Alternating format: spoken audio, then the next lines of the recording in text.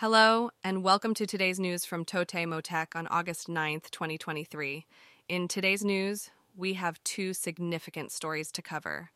First, let's talk about Twitter's monetization program. Yesterday, Twitter launched its creator ad revenue sharing program in Japan, allowing influencers to openly disclose the amount of money they earn.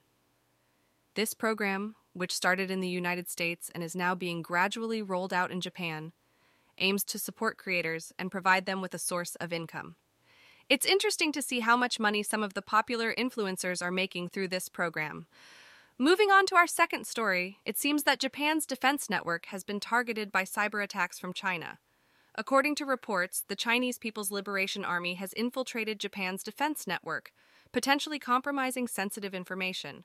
The Washington Post revealed that this cyber espionage took place in 2020 and was described as one of the most harmful hacking incidents in Japanese history. The Japanese government has been alerted about the situation, and officials from the United States have arrived in Japan to share information and address the threat. That's all for today's news from TotemoTech. Stay tuned for more updates on the world of technology. And that's all for today's news. Thanks for listening to TotemoTech.